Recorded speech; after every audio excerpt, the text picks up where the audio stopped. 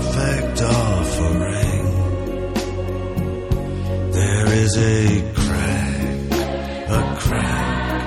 in everything. That's how the light gets in. Welcome back to the Thinking God podcast. We have been on a brief hiatus for a number of reasons. The holidays hit us first, but then we had some incredible technical issues and problems with our hardware. So sorry we've been down a few weeks. Appreciate your patience. And I'm glad you're back because we've got a great guest today. It's Jennifer Knapp. She's a singer and a songwriter and a person who has a lot of things to say that people need to hear. And that's one of the things we always want to do here on the Thinking God podcast. Jennifer Knapp made her name as a songwriter in contemporary Christian music, but she also has written music that appeared in motion pictures and television programs and other places you may have heard some of her music. Tremendous talent. She took a hiatus and moved to Australia for a number of years, and when she came back, she announced that she was a lesbian, and the sexuality thing created all sorts of issues with her Christian music career and contract and all that kind of thing. But she's continued now to grow and to express her faith in light of all that. And we were excited to have a chance to sit down and talk with her not that long ago. Well, first of all, I really like your music. I've been listening to some of the stuff and going back and listening. I'd heard some of the other stuff. I think I heard, I'm trying to remember the first time I heard your music. It was one of your songs was played on a television show, right? Yeah, I mean, there have been a few. I think it's been a long time, but... You've been doing music a long time. Yeah, I made some... Yeah, well, yeah, true. That's true. Yeah, I mean, I think as far as, like, popular television, I had some spots in Smallville and Felicity. That's going back a ways, but right. Yeah. Well, I hear all sorts of vibes in your voice. I hear a little Becca Bramlett, a little Joni Mitchell, a little Ashley Cleveland, a little Grace Potter. Who were sort of some of your musical influences?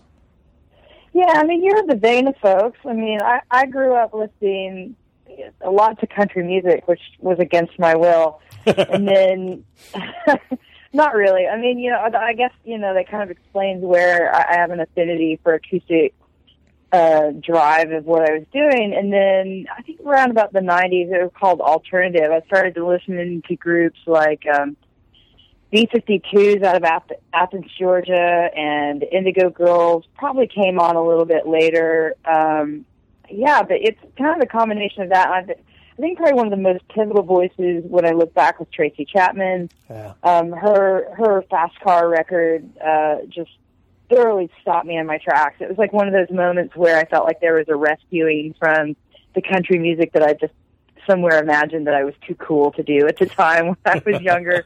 But, that folk artist, and I didn't have a lot of exposure to folk artists until well after I started performing. And so then I started to kind of get really curious, and artists that Tracy Chapman led me into Patty Griffin. Obviously, Joni Mitchell had been there a long time before I got there, but, I was probably well into my 20s and into my music career before I started contemplating. And like for me as an artist, interestingly enough, I didn't really kind of aspire to be like somebody else. But as I started to kind of write and I picked up my own guitar and had my own journey, I felt actually as a woman and as a guitar player, particularly in faith-based community, I felt really alone. Like I didn't see anyone around me kind of doing what I was doing. And so I was looking for other voices that did that. And then of course, for the CCM genre, I discovered artists like Margaret Becker and Ashley Cleveland, Christine Dente, Out of the Gray, and Wayne Kirkpatrick actually did a lot of songwriting with an artist by the name of Susan Ashton. And so the poetry of that really kind of gave me some inspiration. And I think kind of all of those, I realize there's a lot of voices that I've just said, but I mean, I think every artist in some way is a part of the legacy of who they've been influenced by. And, I've never really been able to tie it down, except for I just love artists that are creating their own music and writing from their heart. At what point in your life did you realize you had some talent in music? I mean, how early did you realize you were talented? And yeah, I mean, it's kind of a weird story. Like I said, I never really imagined that I'd have a career doing what I'm doing now. But I mean, I got started in music in school. I was actually a band nerd. I grew up playing trumpet. I went to college, with an eye on being involved in classical music, really.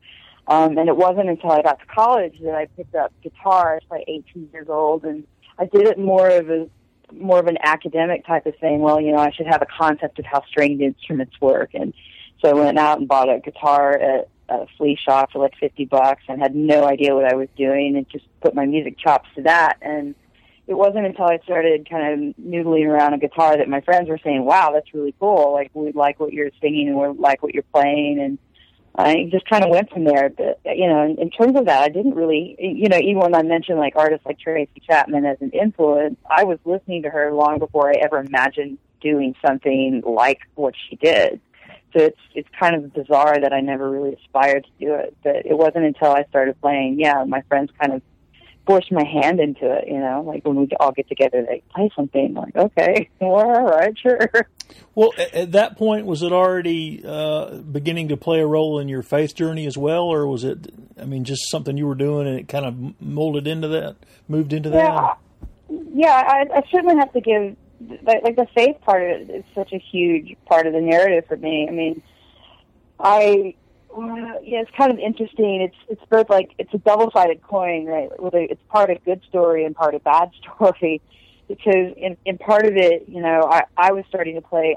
I remember I was playing a lot of Cowboy Junkie covers at the time, and it's pretty simple music, 3 chords, and that it was about on my skill level. So I remembered playing a lot of Cowboy Junkie covers, and I began to get really involved in the church when I was around 18, 19 years old in college, and the push around my community was like, you can't play secular music anymore. you have to, why didn't you write about your faith? And so I kind of took that to heart, but at the same time found it really confusing as well that, there was this kind of cultural expectation at the time for the people that I was surrounded by that you couldn't really, the idea of Christian identity, even 20 years ago, was really pushing towards separating yourself out and not being, not listening to secular music, not listening or, being, there's this real drive to kind of appear differently inside of the world. And that was just really a bizarre concept to me, that I was supposed to throw out these people that kind of made me see the world in amazing ways. But I think I put that frustration into my writing. A lot of my early work is kind of trying to balance out this moving spiritual experience that I was having inside of a culture that sometimes simultaneously felt like it was rejecting me. And did you grow up in churches? Was that a part of your experience growing up? And yes and no. I'm a rural Kansas kid. I grew up in a small town where, quote unquote, everybody's Christian. But it's a bit of a misnomer as well, because, we went, I would say that my family wasn't, I didn't grow up in a family of atheists. We just didn't go to church on every Sunday. It wasn't a lifestyle, so to speak. It was just, we pray every weekend I'd go over to my grandma's and she'd pray over every meal, and it was an earnest prayer. And she used to force me into pantyhose and go to church on Sundays, things like that. So, I was familiar with it, but, my entrance into Christian music had a lot to do with evangelical culture, particularly in the 90s. And this idea, that you're supposed to, like, everything that you do, everything that you say, and everything that you embody on a daily basis is supposed to be visibly and demonstrably, quote unquote, Christian. And, and I say that, and it doesn't necessarily mean the same thing to all people. Mm-hmm. But in my locale, there is definitely an expectation that, and the result of that, with the question you're asking about my family, did I grow up, we didn't grow up religious, but we had some kind of understanding of God and faith. And it wasn't until I got into the evangelical community that it became this issue. And I obviously dedicated a great deal of my life, and still do, to contemplating those types of issues. But it was a real clash of, kind of that American identity, I think, is probably, that we, people think, or you'll hear people say, America is a Christian nation, that, there's a difference in how people express that. And for the way that I grew up, it was just a totally wildly different experience by the time I got in my 20s, where the expectation was to do and be as much Christian, quote unquote, that you could possibly be. Right. That was what I was going to ask you, and I want to get back to that in a second. But at what point, when you bought a guitar at the pawn shop and you started playing, your friends say you sound really good, your faith sort of started working its way into that. At what point did you think, hey, I might can make a living doing this? I had no idea that Christian music existed as a genre, so there wasn't really any possibility of that. And it's kind of weird. I mean, I ended up supporting my way. I think the last year I was in school, I started pretty much supporting my way through college by just going out and doing gigs. I mean, I-35 in my little pickup truck. Every weekend I wasn't in school, I was driving up into Nebraska and Iowa and Kansas doing lots of coffee house shows and stuff. But I don't know that I necessarily viewed it as a career. I mean, I'm pretty pragmatic at the end of the day. That saying where, singers sing and they say, hey, kid, don't quit your day job. I kind of looked at it like that. And, even to the point, but I mean, I was working enough, and mostly I just kept responding. People just kept asking me to play, and I go, all right. And it's still kind of my philosophy today. I mean, I count it like a real joy and a pleasure to be able to make a living at this point, being able to concentrate on something I truly love to do. But even today, I don't really even have the expectation that that's going to go on forever. And I say this to aspiring artists all the time. I think, in my personal experience has been, if people ask you to play, then that's a real gift. And to be able to get the opportunity to do that is really only, I'll continue to write at home by myself. But if nobody asks me to go out and play in public, I don't necessarily try and force my hand at that. I've just been, whatever reason, very fortunate to have people to continue to ask me to play in that way. Did you ever feel like you were just talking about, there was a period there when, and I don't know of a better way to put it, but if you couldn't find a Bible verse that lined up with what you were saying, it wasn't a Christian thing. Did you ever feel any pressure when you were in that field to change what you were doing to make the records happier, record companies happy? Yeah, it's double-sided coin again. I mean, there's a part of me that writes because I want to write. Whether anyone's looking or paying attention to it, it's part of my own personal expression. So I think a lot of that has come out in my art. But I remember kind of early on, particularly as an artist, when I started to work within the church, a lot of the instruction that I got at the time was, concepts of leadership, the space that as a person of faith and standing in front of a group of people, you become responsible for being not only, a witness of yourself, but a witness of that faith. So there was a lot of conversation in and around me, and a lot of people that were very concerned about my spiritual health and leading me and trying to teach me in a particular direction. So I took it very seriously, that role and the responsibility of it. The trickle down of that is part of that process was an encouragement to be theologically correct. When I created art. And so I thought, one of the best ways to do that was to continue to go back to Scripture.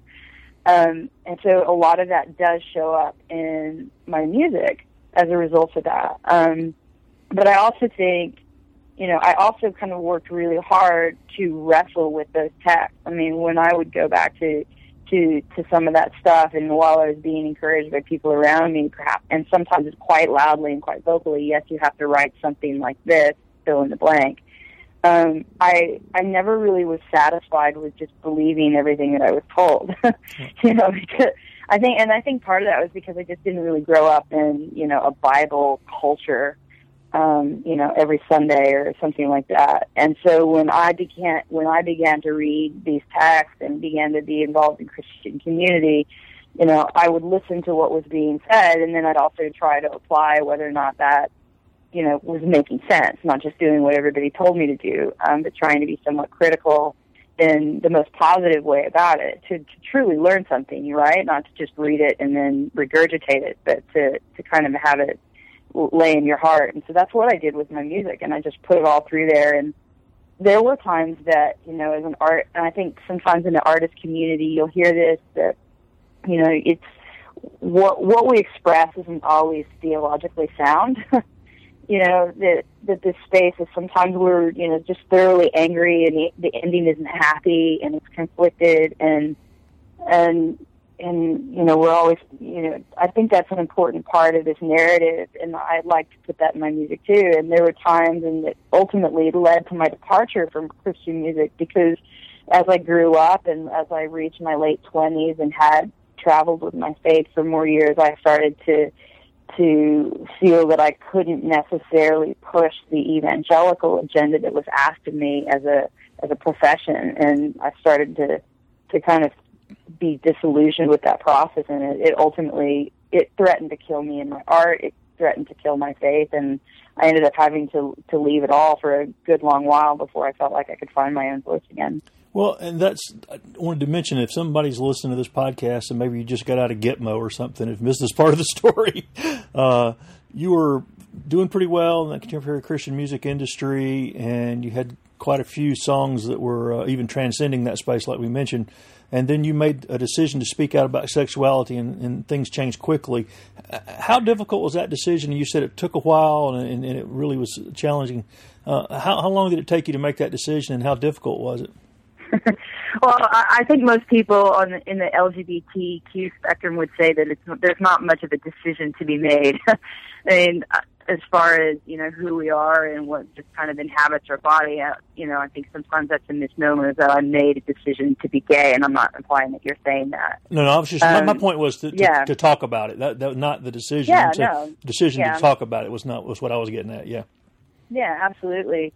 So, it wasn't until, I was when it comes into terms of my own sexual orientation, this is kind of an important part, is that I was pretty much a late bloomer. As my role inside of Christian music, I just shut down my entire dating life. I mean, it was an interesting experience that I had if I was in a relationship if I seemed in a relationship with a guy, people would be like, avoid the appearance of evil. So I found like all my relationships were problematic, male or female. People just were so concerned about whether I did or didn't have sex or whatever. And so for 10 years, I just shut it off, and I had a completely celibate life and didn't consider my own personal needs. And so it wasn't until I'd gotten kind of disillusioned with Christian music and decided to leave that my own sexuality got to be a part of my own conversation again. So it wasn't, I think a lot of people misunderstand and think that I left CCM because of my own sexual orientation, that that wasn't even on the cards yet. So I left CCM. I, at that point in time, was able to go, wow, okay, yeah, I'm gay, and that's a thing. So I had a lot of time away from the public light to kind of deal with what that meant to me as an individual and as a person of faith. And that wasn't necessarily an easy thing to do. It's terrifying to realize.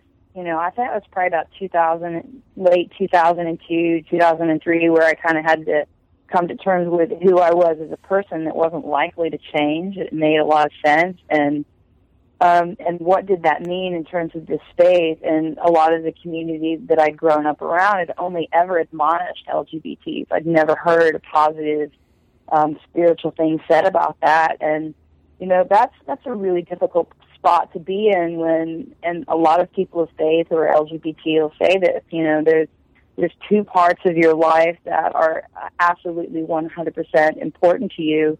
It's who your identity and who you are as a person and your faith, and those things don't just drop off or, fall in half just because everyone says that you should be bifurcated in some way. They're still part of your wholeness. So, that's all to say that, I spent 7 years away from Christian music or away from music, period. And I definitely assumed, because my professional career had been built in the faith community, that once I'd realized my sexual orientation, I generally assumed that career was just no longer an option. So I went on, did my own thing, but after about 7 years, I just thoroughly missed my craft. I missed the art, I missed writing, and kind of going back to the original story of, I've always played because people have asked me to kind of keep playing, and when I started creating music again, that was a really terrifying experience because I kind of anticipated and it turned out to be true that, I played music and people asked me to play it, and then they were also asking me under what conditions. And so that's when, it wasn't until 2010 when I began working in public again, it became necessary to talk about my sexual orientation as well. Because as, a lot of Christians were really excited that I was back and performing again, but I also felt like it was an important thing to be honest about the person that they were coming back to listen to. And so that became an entirely new narrative now for what I call Career 2.0. Well, that honesty thing is one of those things I think has become a challenge in so many factors for people of faith. You see the numbers of even, people who have chosen to make careers as pastors burning out at record pace, their families falling apart, stress levels because they can't be honest enough to seek community and talk about who they are and what's going on in their lives. You had a lot of people that supported you, but there were a lot of people who were pretty unkind to you during that. How did you manage to kind of hold on to your faith and hold on to hope in light of some of the nasty stuff people were saying? Well, one of the things that I always say is that in terms of like the coming out moment, in that kind of time, in that period of time, I got everything that I expected, and then a lot that I didn't. And what I truly expected was, the negative side of that and the pushback and, burn in hell lesbian and people burning CDs and all that kind of stuff. Strangely enough, that seeing that happen was kind of, I don't know, it was like because I'd kind of prepared myself knowing that was a gauntlet I was going to have to run through. I was willing to do it, so I just kind of did it. But what I was thoroughly surprised about is that this has become a conversation point that has actually asked me to engage my faith community. So when I somewhat anticipated when I came back to music, and quite joyously anticipated that I would never have to talk to the Christian audience again.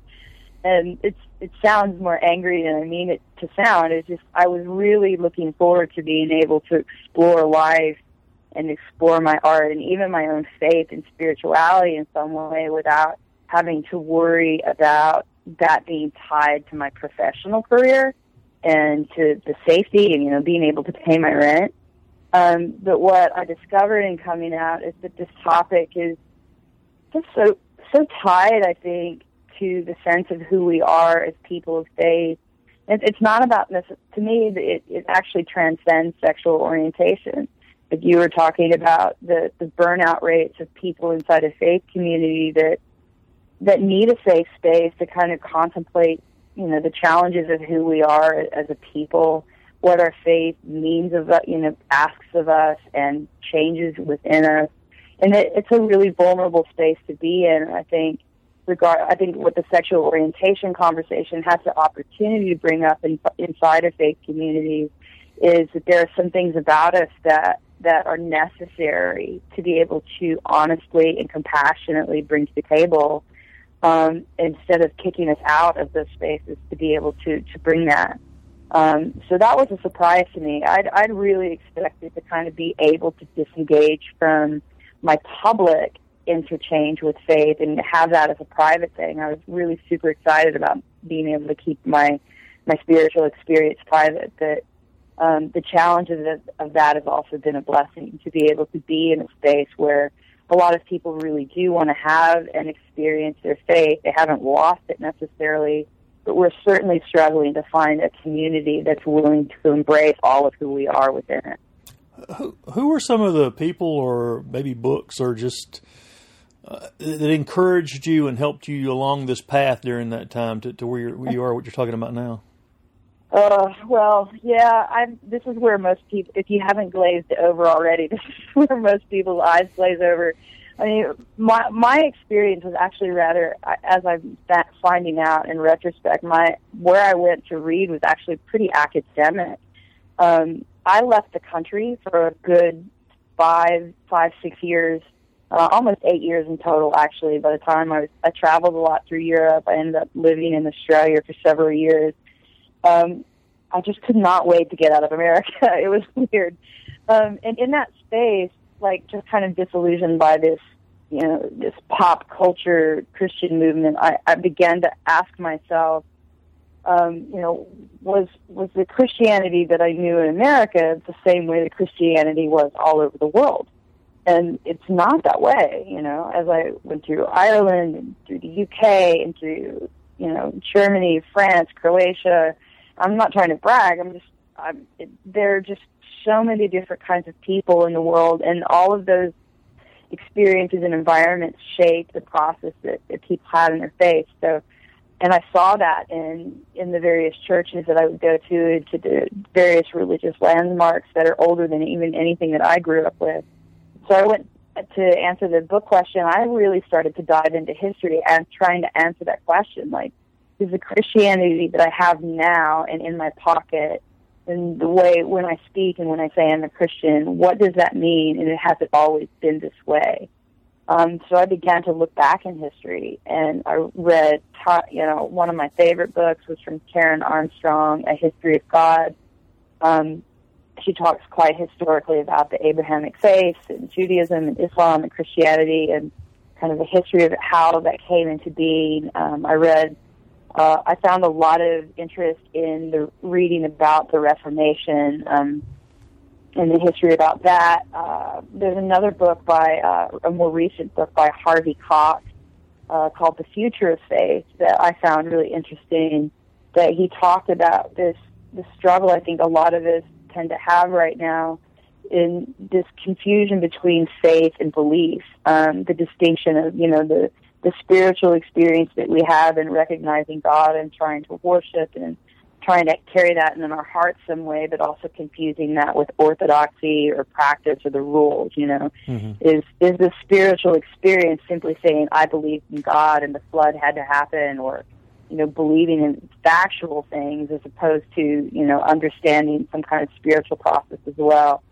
So I went pretty nerdy. I was pretty academic. It's led me to now that, right now I'm actually in the middle of working on my master's in theology as a side project to all of the other things that I'm doing.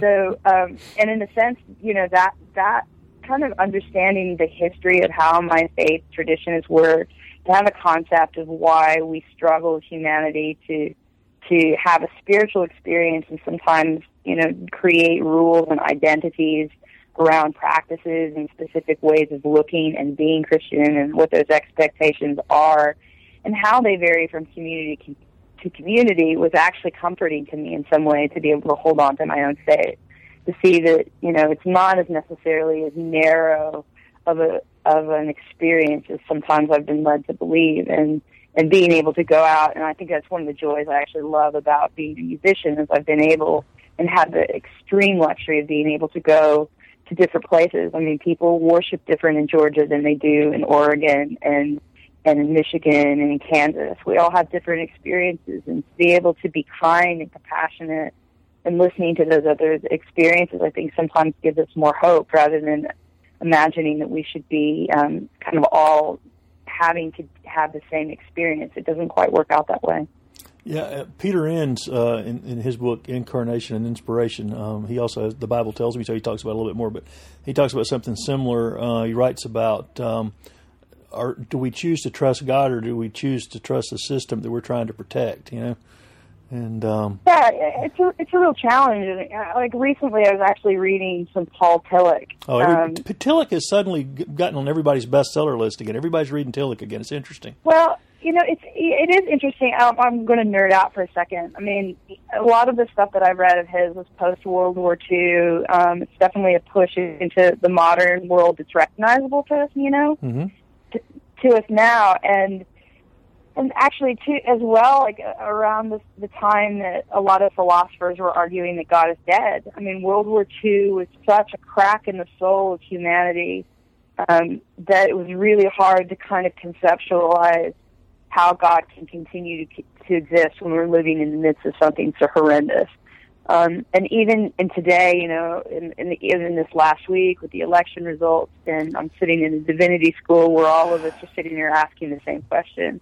I think in my mind, I mean, that's where Tillich resonates with me. And he's a pretty systematic guy, and he has a great stake in understanding that there's value for us to be able to coherently talk about what it is that we believe and to systematically be consistent about how we live that out, and not just say it and not just think it.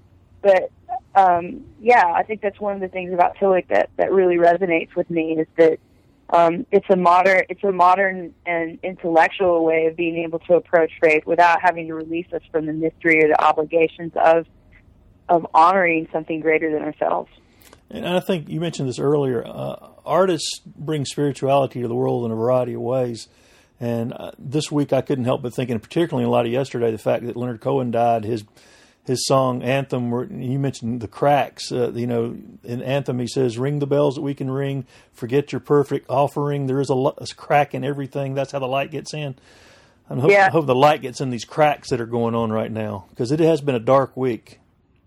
Yeah, and I was actually in the middle of doing a concert last night when Leonard passed, and somebody gave me a Post-it note, and it was just like one of those weird moments where you realize that an artist like Leonard has contributed an intuition, a spiritual intuition about how we feel, and that resonates with us. And I think that sometimes in religious circles where we get concerned with, what we represent, how we represent it, if the model is, that we have to vote in a way that, for example, represents our faith because we're obligated to in some way. But we also have to remember that we have to step back, and there's just the intuitive part of it, the part of human nature inside of us that doesn't always fit well within law and within rule. And I always kind of go back to Paul for some reason. Paul said, should I sin all the more so that grace may abound? And it's like, no, that's not the point. The point is that even when we are wholly human, that is a moment, and I think Leonard Cohen did this so well, to show the juxtaposition of who we are and the crack in our own soul. Yeah. That, when we are vulnerable enough to break and be willing to break in those moments, it's when we discover something really beautiful about not only about who we are, but our potential to be able to be gracious to one another. Yeah, and his final record was just amazing. I'd already listened to it about 20 times, and when I heard the news, it was just another dark passage to a dark week. I think it's a sense of loss, when we have those voices that have taught us something deeper than we even know how to express ourselves, that, we should mourn that loss. And I'll just say one more thing, it's like, I think that's somewhat what we fight for as artists, and I think somewhat of the discontent inside of our faith community. We don't want to have that kind of loss within us right now while we're still living. Yeah, if when faith sometimes raises more questions than it answers, I think we're getting closer to God. That's just where I've always come at it. You're talking about a lot of the things you've learned in the past few years. Tell me about how you've used those things, and tell me a little bit about your Inside Out Faith ministry, because you talked about at one point stepping away from it, then you realized you're actually stepping into it in a deeper way. Yeah.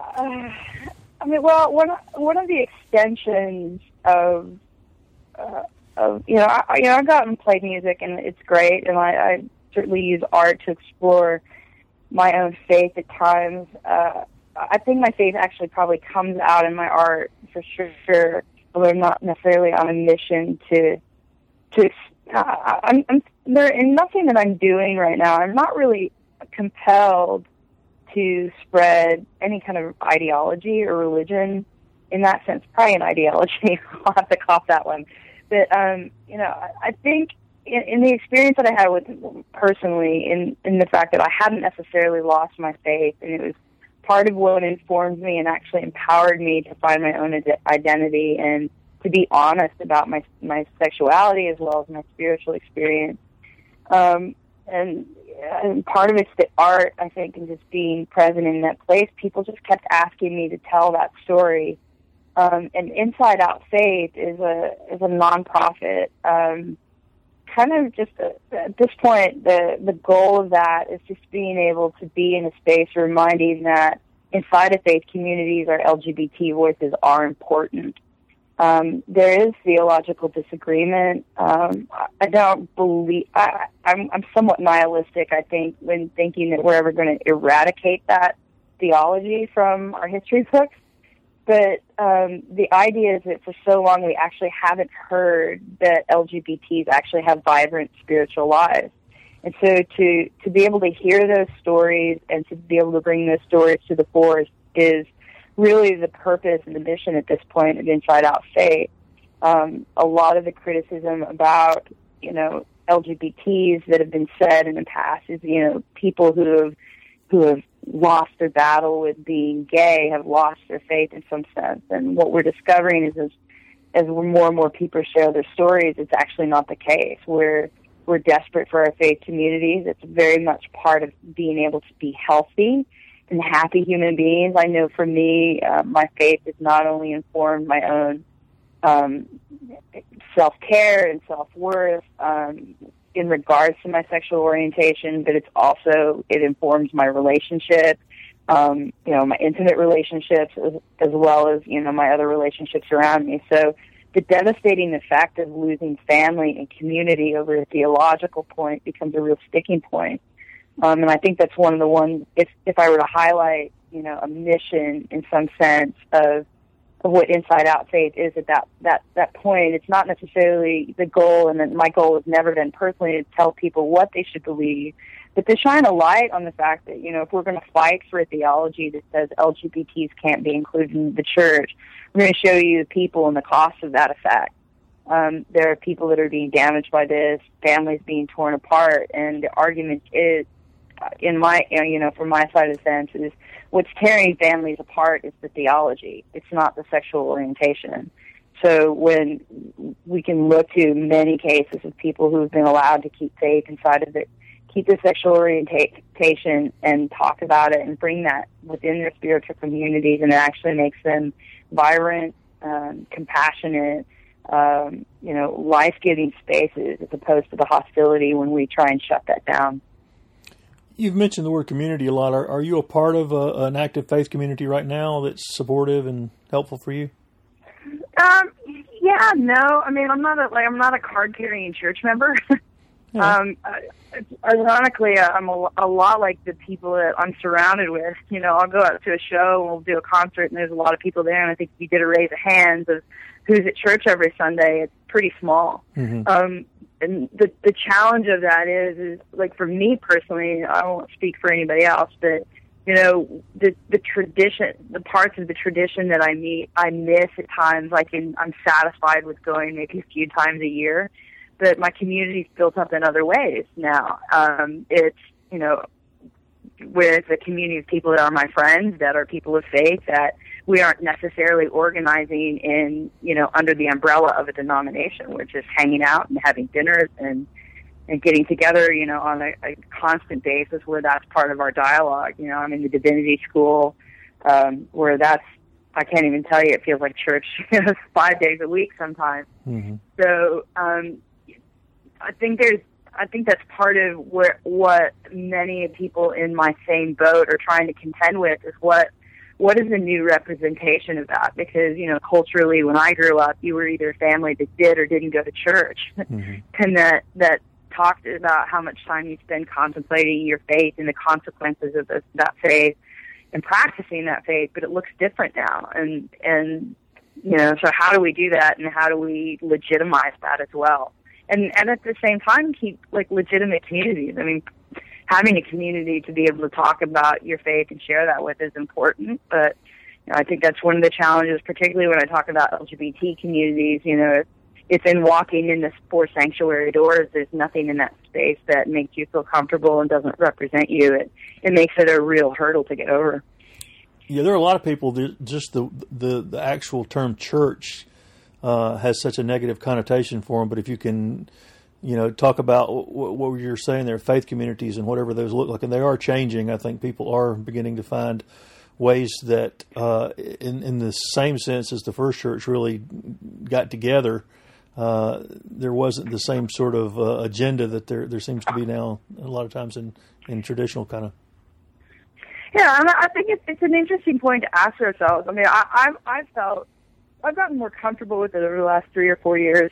I mean, some people are really shocked when I say that I'm not a member of a specific church and that I don't go to church on every Sunday.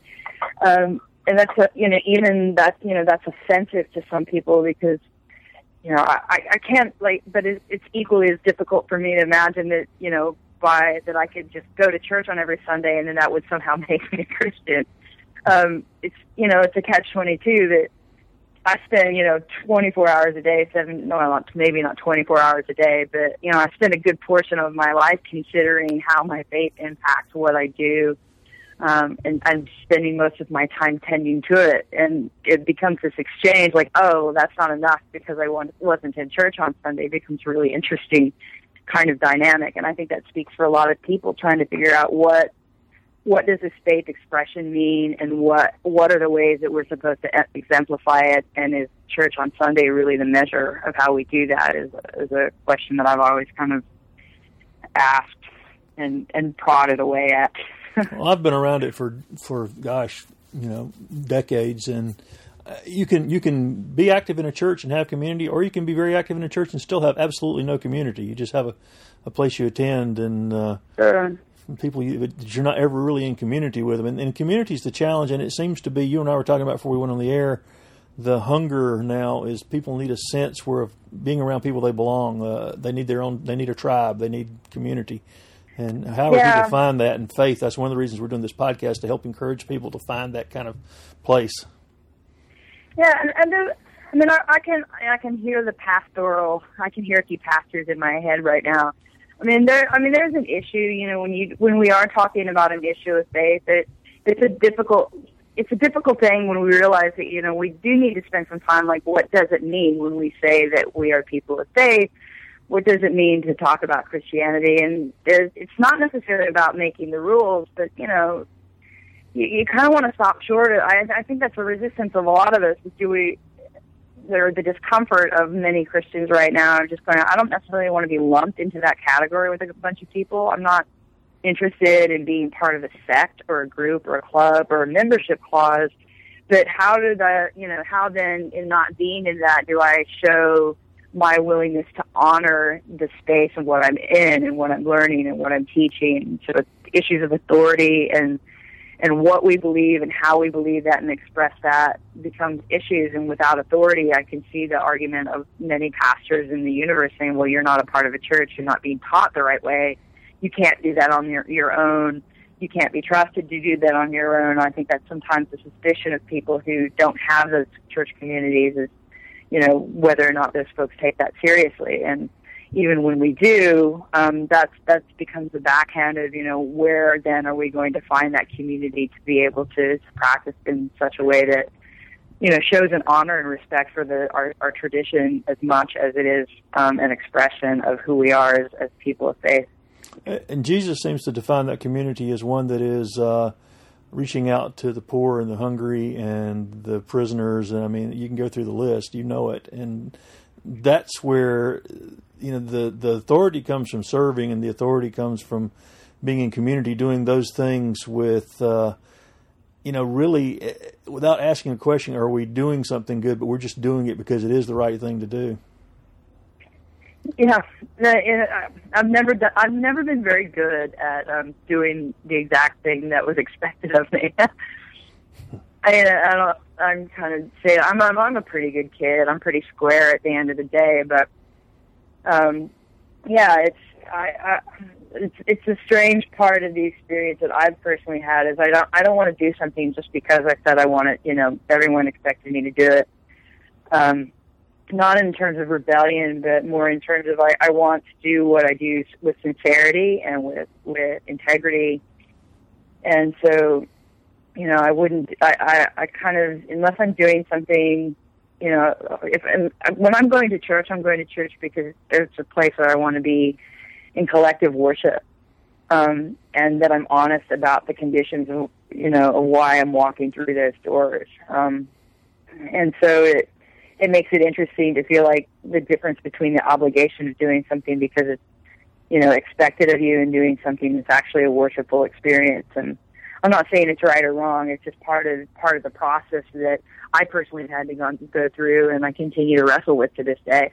Well, there's just so much more resonance when you're doing something, when it's out of the abundance of your heart. It's coming out of your heart. It's something you have the desire for rather than...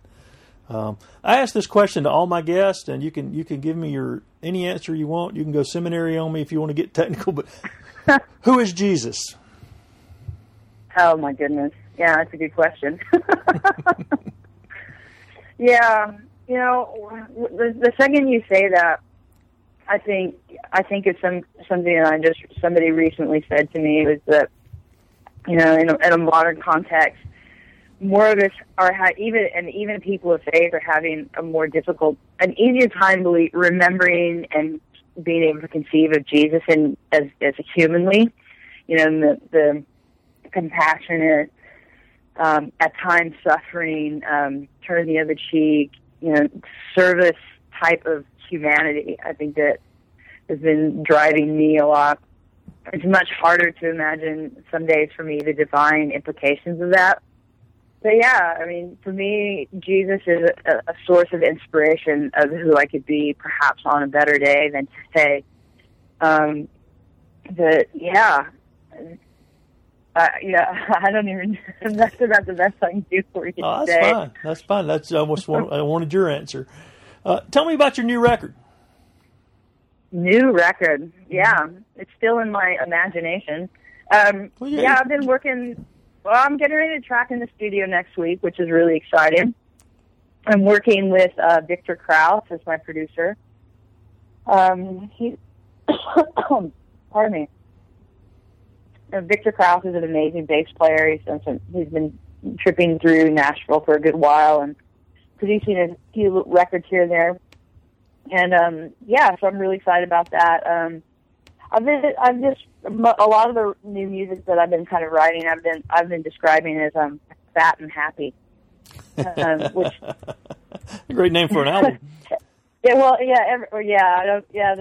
probably what I'm going to call the record, but we probably won't print that.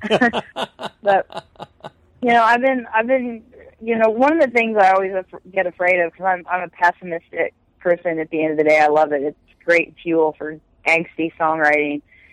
And they always say, falling in love is, totally threatens to ruin an artist's career, because then when you're fat and happy, you don't really write songs that challenge, you go to the dark places. But a lot of the stuff I've been working on is just really thinking about love and what that means. And at the end of the day, I find love to be an incredibly costly, not in a bad way, but it's a labor at times, of good effort, and at times being sacrificial, at times being abundant and wonderful and joyful, but it's it's not always roses. Sometimes love is really hard work, and it takes going that quote, the labor of love. And so I think in some sense, not to sound like too Christian-y about it, because the record is, I don't think in any way remotely near having a contemplation of faith, but one of the things I was thinking about was just like the 1 Corinthians 13 type of love. Love is patient, love is kind, it keeps no records of wrong, it's not boastful. I was kind of trying to think through a bit of those elements as I'm contemplated about the experiences that I've had with love and some of the forms that they've taken in the music. So, so there's a bit of that rolling around in there, but it's, I'm pretty excited about it. It's for me, I've and plus with the independent artist thing that I get to do now, I didn't really have to feel like there was any pressure for me to put a radio song out. So a lot of these songs are just being able to release myself to the poetry of it and the moment of it. So it's a little bit more contemplative album. I'm anticipating it sounding like it's going to be a little bit, I don't feel like I'm pushing the rock and roll vibe on anything. I don't even know if I'm going to even have any electric guitars on this record. So I'm hoping sonically it's going to sound really earthy and rootsy and like you were hanging out in my front room while I was singing through some songs. Oh, that's cool. Victor's famous for his electric bass, isn't he? That's what I was. Pardon me? Isn't Victor famous for the electric bass? Is he going to get that? Actually, he's going to be playing a lot of upright bass on this record. Cool. I'm anticipating. What you said about though, the idea when you're artistically shedding light on concepts of love, then it's spiritual. There's something spiritual about that as well. I mean, it's not forced, but it's still there. It comes out. Yeah, and it's a bit of the liberty that, kind of one of the reasons why I'm really grateful to not be inside, having to write, like, say, for Christian music, where the outcome generally has to speak towards, some spiritual Christian God moment. God does this, and you have to say it, and you have to spell it out, and instead, it's just being able to tell the story in the situation. I mean, not everything not everything in life happens in church in the form of a sermon. Life just isn't that way.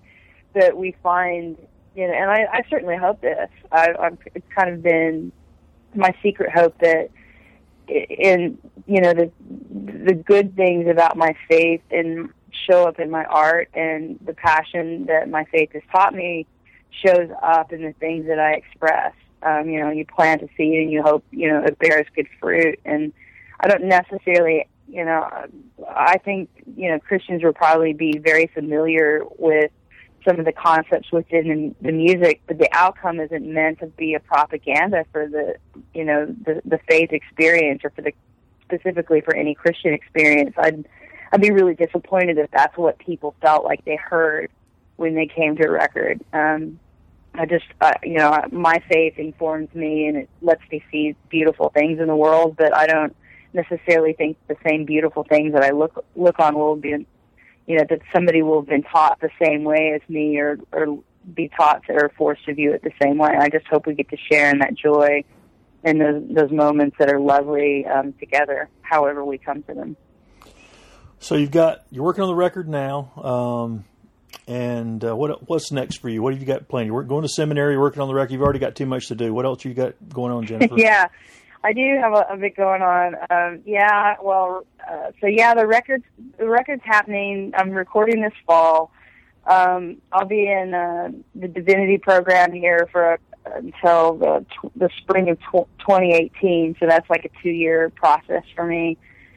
And then in the summer, we'll release the record sometime in the spring, and then over the summer, I'll tour as heavily as I can in support of this record. And hopefully on the cards as well. In next year, I'll be attending and speaking some more on behalf of some LGBT inclusion communities out out there. So it's a couple of ways that I tend to work. I'm either speaking on behalf of the LGBT advocacy. Now I'm a student and I'm still an artist. So yeah, there's a lot on my plate. And again, you can find out everything that I'm doing off of JenniferNats.com. Well, Jennifer, I appreciate your time today, and I wish you well in all that you're working on and all you're doing, and I appreciate the fact that you are getting out and spreading some light. All right. Thanks, Greg. I really appreciate it, man. Jennifer's book, Facing the Music, My Story, is available on Amazon, and so are her records. There will be links to all of her music and her book on the thinkinggod.com website, so I hope you'll check it out there. And she has a great voice, and as I mentioned to her when I was talking to her earlier, that I think she has a combination of a number of people I hear in that voice, and but it's got a powerful, unique sound of its own. And as always, we're grateful to have people to talk to who are out spreading light and hope, and hope you'll join us again next week on the Thinking God podcast. We'll be back on schedule, and my guest will be Greg Boyd, so I know you look forward to talking to him. He is a very unique voice and a man with a lot to say and a lot that needs to be heard. And finally, I want to thank everybody who's continued to email and text and write us about Thinking God podcast. If you have any suggestions for guests, we're lining them up for 2017 now, and we've got a lot of good ideas already have been thrown our way, and a lot of good comments, a lot of constructive comments. I appreciate everyone who has taken time to respond to your reactions to Thinking God podcast, pro and con, and look forward to bringing more voices of hope and light in this year ahead and in the years to come.